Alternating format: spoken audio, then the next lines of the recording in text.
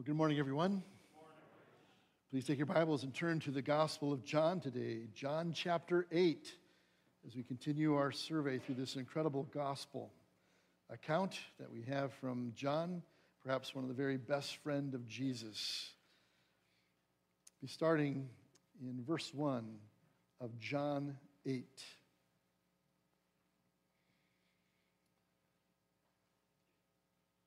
John 8, verse 1, here's what we read from John's account. But Jesus went to the Mount of Olives. Early in the morning, he came again to the temple. All the people came to him, and he sat down and taught them. The scribes and the Pharisees brought a woman who had been caught in adultery. And placing her in the midst, they said to him, "Teacher, this woman has been caught in the act of adultery. Now in the law, Moses commanded us to stone such a woman. So what do you say?" This they said to test him, that they might have some charge to bring against him. Jesus bent down and wrote with his finger on the ground. And as they continued to ask him, he stood up and said to them, "Let him who is without sin among you be the first to throw a stone at her." Once more he bent down and wrote on the ground. But when they heard it, they went away one by one, beginning with the older ones, and Jesus was left alone with the woman standing before him. Jesus stood up and said to her, "Woman, where are they? Has no one condemned you?" She said, "No one, Lord." And Jesus said, "Neither do I condemn you. Go, and from now on sin no more." May the Lord add his blessing at the hearing and the reading of his word this morning. Years ago, I was a first-year teacher in the public school system of East Peoria Community High School back in the day. Fresh out of college, it's my first year teaching, first real adult career. And it's coming into the fall season where fall sports are kind of concluding, and now the new season is opening for the winter sports, where you've got basketball and wrestling was the big deal back in the day, back in central Illinois. There's a wrestler over there. And sure enough, I'm in the middle of teaching a class one day. I think it was advanced algebra. I'm teaching some class. And sure enough, get a knock at the door and look outside my classroom door, and I notice it's the wrestling coach. And the wrestling coach comes up to me and asks to talk to me a little bit. So we step out in the hall, and right in the middle of my class, which I'm not real happy about, but okay, he wants to talk. What do you want? And he goes, you know so-and-so, one of your students. Yeah, I know. Well, he's not passing the class, and that's made him ineligible to begin the season. He can't wrestle. I said, okay. He says, well, isn't there something you can do about that? And I'm like, well, I'm not sure what you're asking me here. He said, well, is there any way, you could find a way to pass him? Because, wrestling's his life. And if he doesn't wrestle, I don't know what's going to happen to him. And I said, well, I really appreciate, your question, but I don't have the authority to just say he passes. I don't, other kids have done the work and they've done well and are passing, and he hasn't done the work, he hasn't done well, he's not passing. I can't just wave a magic wand and go, oh, he passes. Well, can't you help me with this? I said, well, I'd love to, but his grade needs to go up, and when it goes up, then he can wrestle again, right? And he kind of walked off in a huff. Next hour, I'm teaching again. Knock on the door. Oh, it's the men's athletic director at the door now. Oh, okay. Going up another level. So he wants to talk to me. And what was really a little difficult with this situation is, again, I was new to the school, but I knew this man because this man was a friend of my uncle's, and so we had already kind of hit it off, and so, he's a friend of my uncle's, so he's my friend, this kind of thing, and he's quite a bit older than me. And he pulls me outside. He goes, "Yeah, I heard about the situation with this wrestler. Is there anything you can do?" I said, "Well, I can't. I have to be fair, and I'm just following the principles by the authority of the school to follow the rules. I can't just pass the kid." "Yeah, but it'd mean a great deal if you could just do something like that." I can't just do this. And then he went to this. He went, "As a personal favor to me, would you pass the kid?" I said, his name was Rick. I said, "Rick, I can't do it. Now, if you want to get permission from the superintendent's office or something, fine. But I can't just arbitrarily pass a kid." What would you do in that situation? Little moral dilemma. Of course, he walked away too. As we'll see today in our study, there will always be new ministry challenges. There will always be new moral dilemmas. But as Christ followers, we need to be wise as serpents and innocent as doves. We really have no right to be in contempt of anyone. But in Christ, we can experience God's amazing grace. And from that, we then need to go and sin no more. Our message series is That You May Believe. Today's focus is on God's amazing grace, as we just sung a moment ago. You'll notice in your Bible that there are some textual concerns with John's gospel from chapter 753 to 8:11. Did you notice that? There might be some parentheses and some notes at the bottom of your text. The earliest Greek manuscripts do not contain this text. Now, there are only about a handful of what's known as spurious texts throughout the entire New Testament. Most notable and the largest is the end of the Gospel of Mark, which seems to be clearly a fabrication by an overzealous scribe. And then there is this one here in John's Gospel in chapter 8, which means that perhaps this account was added to John later. Or perhaps this account is from a different book. Some suppose it belongs in Luke's Gospel. Some ancient manuscripts actually place the account in Luke. However, even though it is relatively certain that this text has been inserted here in John, there was generally early church acceptance of this event in Jesus' life as being authentic. The event is consistent with other Old Testament and New Testament teaching as well. In the matter of canonicity, that is the measure by which we allow any text into the Scripture, the matter of canonicity for this passage seems to have been settled no later than the 3rd or 4th century, when the canon of Scripture was being determined anyway. Therefore, the only caution we should have is with any new doctrine or independent teaching that the text may present. So we need to exercise some care as we approach this particular text of Scripture. But lastly, I do want to point this out. I think it's important to note how honest our scriptural documents are. Whenever there's a question about authenticity, there's no cover-up to try to shore up the Bible from the scholars who presented it to us. No, we are plainly told that the earliest manuscripts in the Greek just do not have this text. In terms of its placement, I think this passage works rather well here in John 8.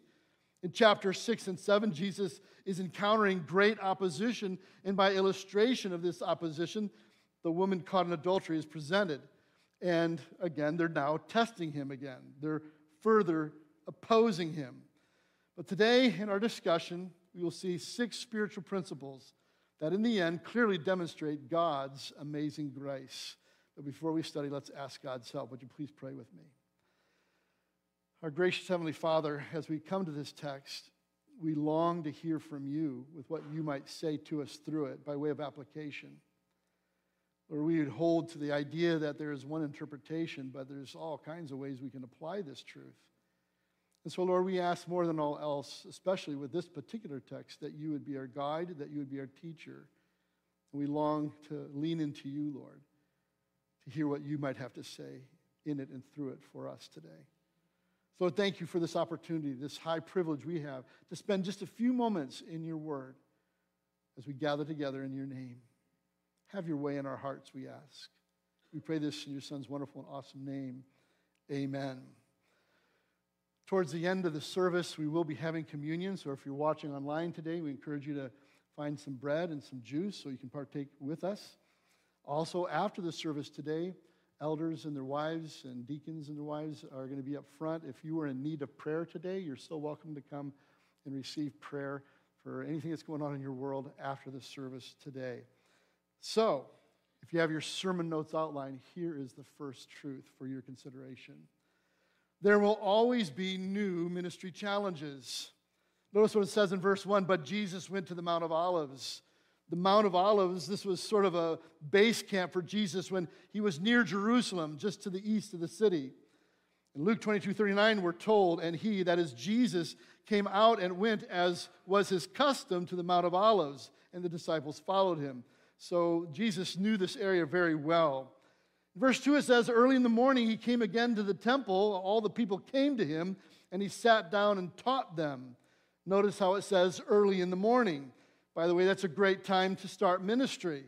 Clearly, Jesus was a very industrious rabbi as he begins at the crack of dawn, if you will. He came again, it says, to the temple. We need to understand this was a very dangerous thing for Jesus to do. Why?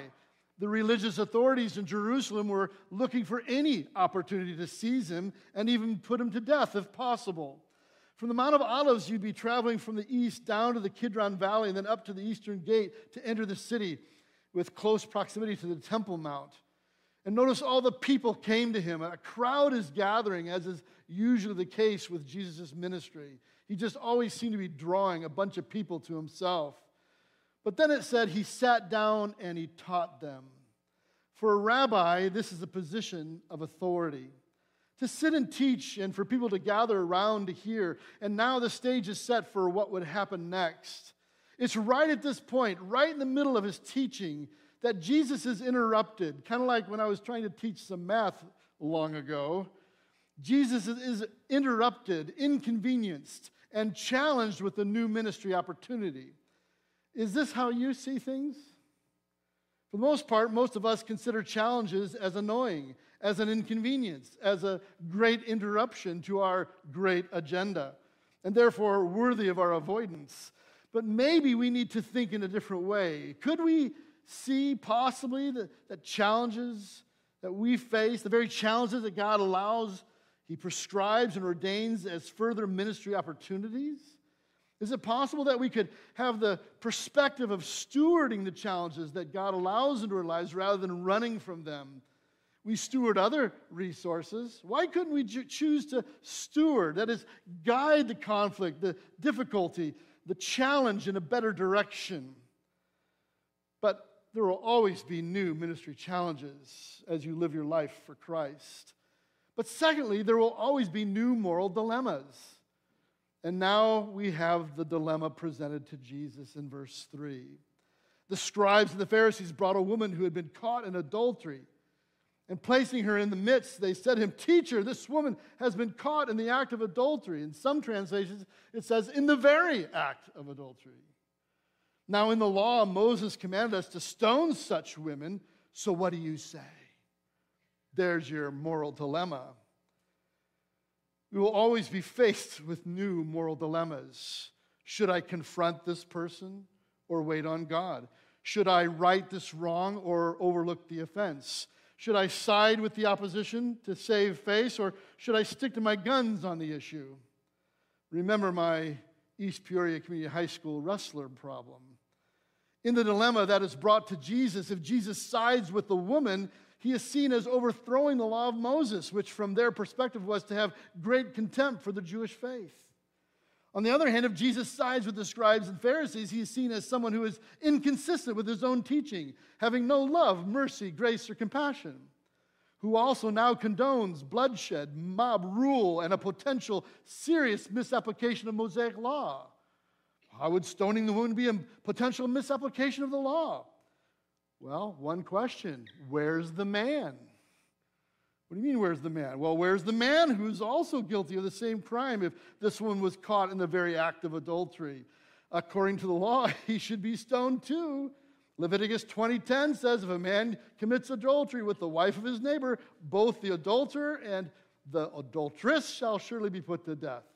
Deuteronomy 22:22, if a man is found lying with the wife of another man, both of them shall die, the man who lay with the woman and the woman. So you shall purge the evil from Israel. Scribes and Pharisees are clearly sexist as they misapply Moses' law only against the woman. So there's much at stake here in Jesus' response to this dilemma.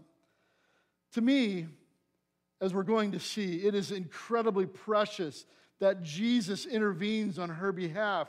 Incidentally, that is what he's done for you and for me. He has intervened on our behalf. He's intervened on your behalf. He's intervened on my behalf. But there will always be new moral dilemmas. But thirdly here, we need to be wise as serpents and innocent as doves. In verse 6, we learn that this they said to test him, John says, that they might have some charge to bring against him. Jesus bent down and wrote with his finger on the ground. Later on, when Jesus sent out the disciples to share the gospel, he told them, behold, I'm sending you out as sheep in the midst of wolves. So be wise as serpents and innocent as doves.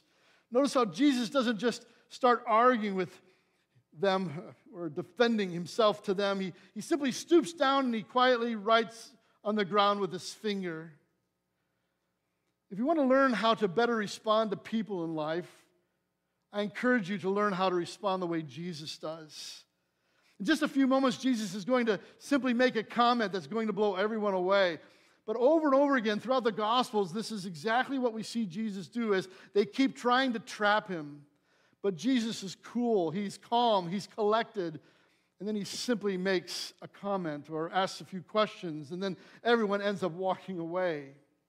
Jesus demonstrates clearly that he takes his own advice, wherein he is truly as wise as a serpent and as innocent as a dove in this situation. We need to do the same. But fourthly here this morning, don't miss this. We have no right to hold anyone in contempt. We have no right to hold anyone in contempt. As they continued to ask him, he stood up and he said to them, well, let him who is without sin among you be the first to throw a stone at her. Notice that Jesus never condones or approves of her sin and rebellion. Scripture is very clear that all sexual activity outside the bounds of marriage between one man and one woman is sin. Jesus is not suggesting that the law should not be enforced. On the contrary, Jesus himself said in Matthew 5:17, do not think that I've come to abolish the law or the prophets. I've not come to abolish them, but to fulfill them. For truly I say to you, until heaven and earth pass away, not an iota, not a dot will pass from the law until all is accomplished.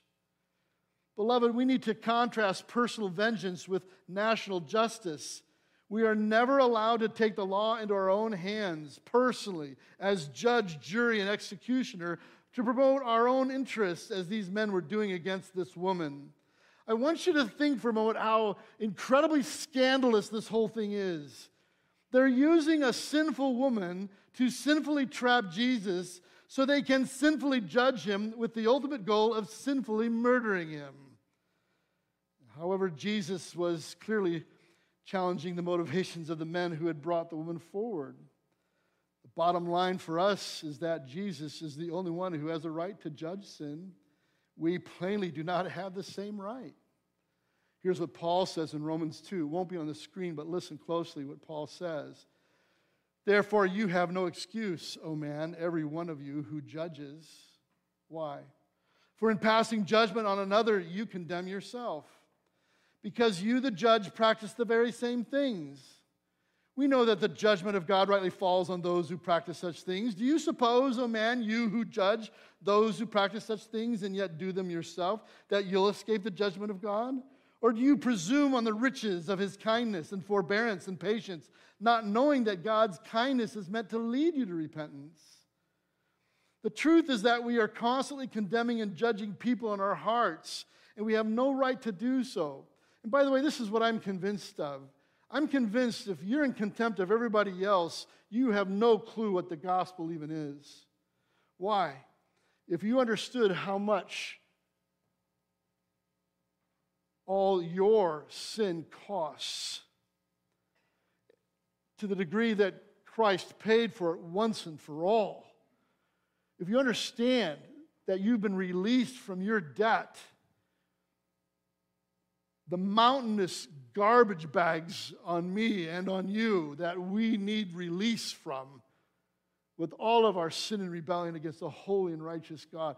If we finally understood what he actually did, removing that from us entirely, we would be beside ourselves trying to find ways to forgive others. In other words, if you don't understand how much you've been forgiven, it'll be very hard for you to ever forgive. In verse 8 it says, and once more he bent down and wrote on the ground. And so here's the big question. What's he writing here? I mean, isn't that the question? He wrote one time and stands up, makes a statement, writes some more. What's he doing? It says that he was writing on the ground with his finger. Isn't that what it said? Verse 6. Jesus, who is in fact God incarnate, is writing on the ground with his finger. And by the way, this is the only time we hear anything about Jesus writing anything at any time. But don't forget that God also wrote something long ago with his finger. Exodus 31:18, and he gave to Moses, when he had finished speaking with him on Mount Sinai, the 2 tablets of the testimony, tablets of stone written with the finger of God. Interesting. Where does this take us? What had the Jews just thrown at Jesus? They had just thrown the 10 Commandments at him. She's an adulteress. Stone her. So what do you think Jesus wrote? Here's what I think he wrote the first time he stooped. I think he just simply wrote down the 10 words, the 10 Commandments. No other gods. No idols. No name in vain. Keep Sabbath. Honor mom and dad. No murder. No adultery. No stealing. No false witness. No coveting. I think he just wrote that down the first time. Then he stood up, made a little statement. Hey, anybody who has no sin can throw the first stone. And he stoops again and he starts writing again. And we go, well, what did he write? Now, I wasn't there. I don't know what he wrote. But this seems to be the context. Notice what happens in the crowd, because it says when they heard it, they started leaving, from the oldest to the youngest. So what do you think he did? I think he just wrote names. There's Jim. Jim. Next to that one. There's Tom next to that. Sorry, no offense, Tom. Tom's next to this one. Put Dave over here. And the minute they saw, oh no, I'm out of here. Again, I wasn't there. Maybe that's what happened. I don't know how else you might explain it. Something was being communicated. I think sometimes we have this idea that he was doodling on the ground. No, it wasn't a doodle. How do I know? Because it says when they heard it. In other words, when they could read it for themselves and understand what was being written, I'm out of here. You go, oh, wow. Let him who is without sin among you be the first to throw the stone. What commandment would he write your name by? Ooh, Pastor, you were preaching and now you're meddling. So I'd like to remind you that everyone in this room is a lawbreaker, including yours truly. And based on that, since my name will be written down there, none of us have any place to be in contempt of anyone. Everyone in this room desperately needs God's amazing grace. And the good news is this: in Christ, we can experience God's amazing grace. That's our fifth truth today. In Christ, we can experience God's amazing grace. This is so fantastic. Look at verse 10. Jesus stood up and said to her, "Woman, where are they? Has no one condemned you?" She said, "No, no one, Lord." And Jesus said, well, neither do I condemn you. The incredible truth of the gospel of Jesus Christ is that in Christ we are no longer under the condemnation of our sin. Understand the root word of condemnation, condemnation. Paul writes in Romans 8, there is therefore now no what? Condemnation. You are not damned anymore. Why? For those who are in Christ Jesus, for the law of the Spirit of life has set you free in Christ Jesus from the law of sin and death. For God has done what the law weakened by the flesh could not do, by sending his Son in the likeness of sinful flesh. And for sin, he condemned sin in the flesh, in order that the righteous requirement of the law might be fulfilled in us, who walk not according to the flesh, but according to the Spirit. Truly an amazing truth based on God's amazing grace. No matter what you have done, this is why we love Jesus. This is why we sing worship songs to him and for him. I ask you, have you experienced his amazing grace personally? Are you now no longer under condemnation because you've put your full faith and trust in only him as your one and only Savior? In Christ, we can experience God's amazing grace. In the meantime, we saw how he's just been kind to us. His kindness to us, because we haven't received the wrath yet for our rebellion. He's been kind, and it's his kindness that leads us to repentance, Scripture says. Thank you, Lord, for your kindness to me, a sinner. But in Christ, we experience his amazing grace. But lastly here, that's not the end of the discussion. She said, no one, Lord, no one's condemning me anymore. And Jesus said, neither do I condemn you. Well, those are incredible words. And he adds one more little caveat. Don't miss it. Go, and from now on, sin no more. In other words, you were in opposition. You were in rebellion. You should have been put to death. You've been freed now. You're no longer under condemnation. So now go and do what's right and obedient and beautiful. Neither do I condemn you. You mean I can really come to a place where I stop sinning? The message of the gospel is yes. Based on his grace toward us, there can truly be victory over sin. I've seen it. I've experienced it. You can too. Through faith and repentance, turning away from sin and turning to faith in Christ. Learning to walk in freedom apart from sin, walking in the Spirit, not in the flesh. And that's exactly what Paul says in Galatians 5. Again, this won't be on the screen, but notice the differentiation between walking in the flesh and walking in the Spirit. See, before you put your faith and trust in Christ, the only question was, how much were you going to sin? But now in Christ, you really have an option to choose to walk in the Spirit or to walk in the flesh. Paul says in 5:16 of Galatians, but I say walk by the Spirit, and you'll not gratify the desires of the flesh. You see, if you're truly walking by the Spirit of God and his word, you won't gratify the desires of the flesh.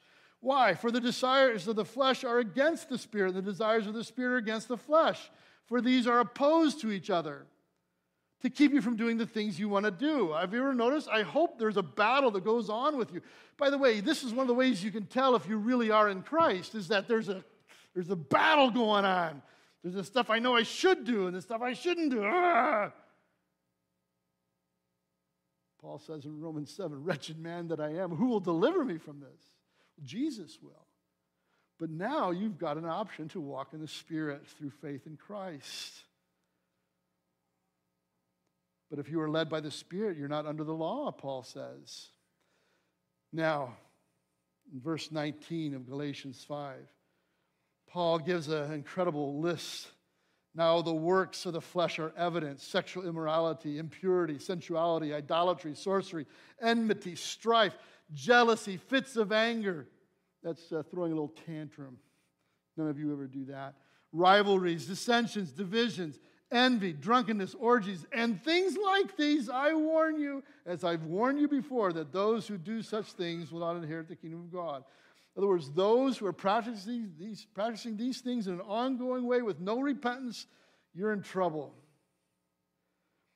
But the fruit of the Spirit is love, joy, peace, patience, kindness, goodness, faithfulness, gentleness, self-control. Against such things there is no law. And those who belong to Christ Jesus have crucified the flesh with its passions and desires.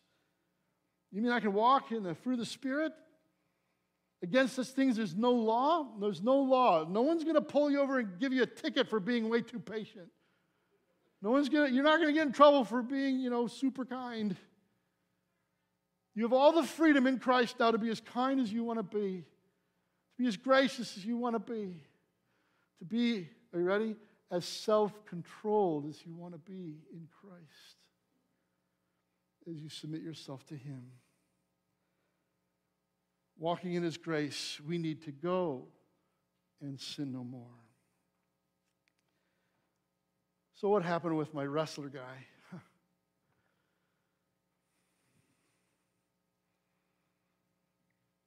Later that day, Rick is trying to get a hold of me.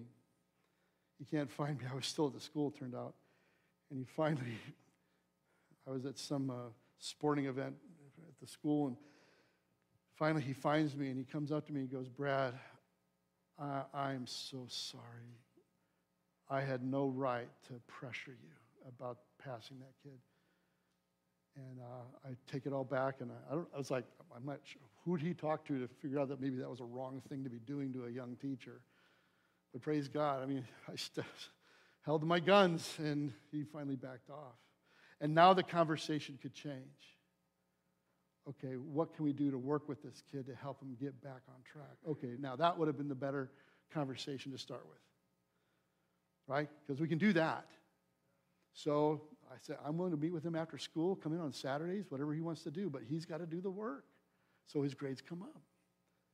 So he actually learns algebra, because that's what we're trying to do here. We're trying to educate people. I know not anymore, that doesn't happen anymore, but back then, that's what we were doing.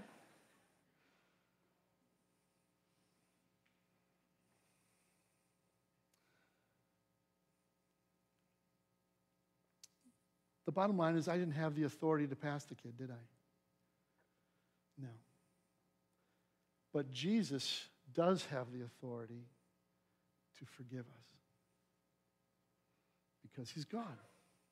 How awesome is that?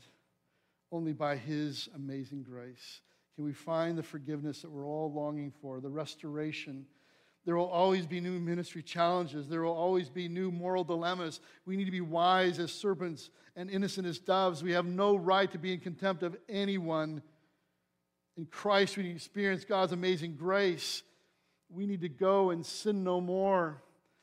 As we move to the Lord's table here, some passages came to my mind in terms of Jesus' authority. In Matthew 28:18, and Jesus came and said to them, all authority in heaven and on earth has been given to me. He's got the authority. He can call the shot.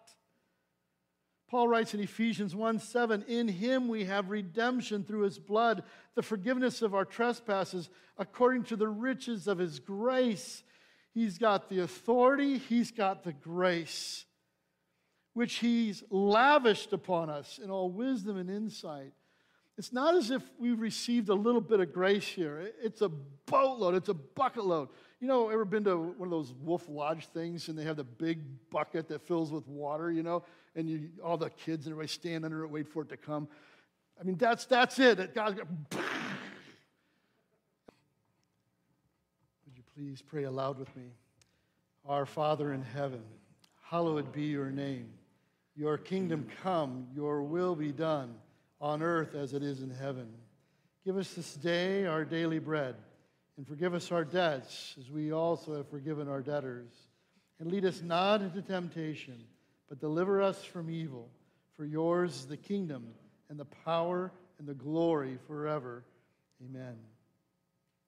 As Paul has written to the church at Corinth, for I received from the Lord what I also delivered to you, that the Lord Jesus, on the night when He was betrayed, He took bread.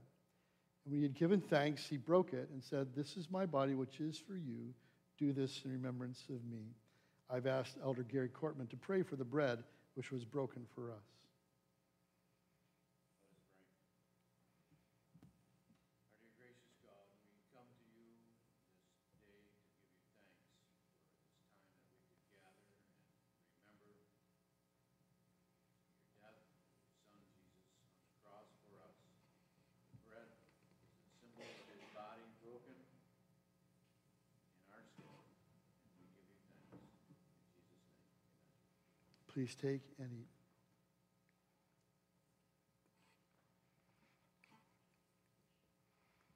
In the same way also he took the cup after supper, saying, "This cup is a new covenant in my blood. Do this as often as you drink it in remembrance of me." I've asked Elder Ron Crowfoot to pray for the cup which was poured out for us. Let's pray.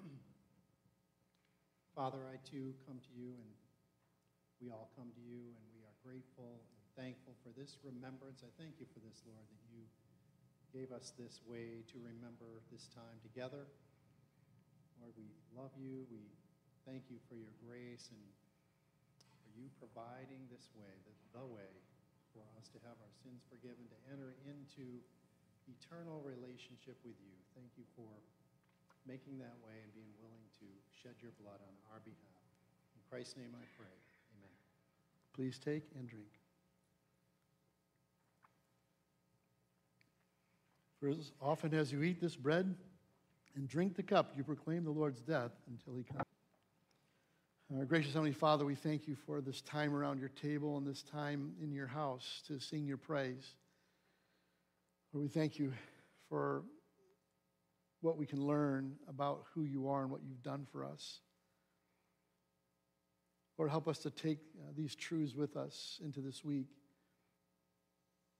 knowing that we've spent time with you and spent time with your people. So, Lord, thank you. Thank you for all that you are to us.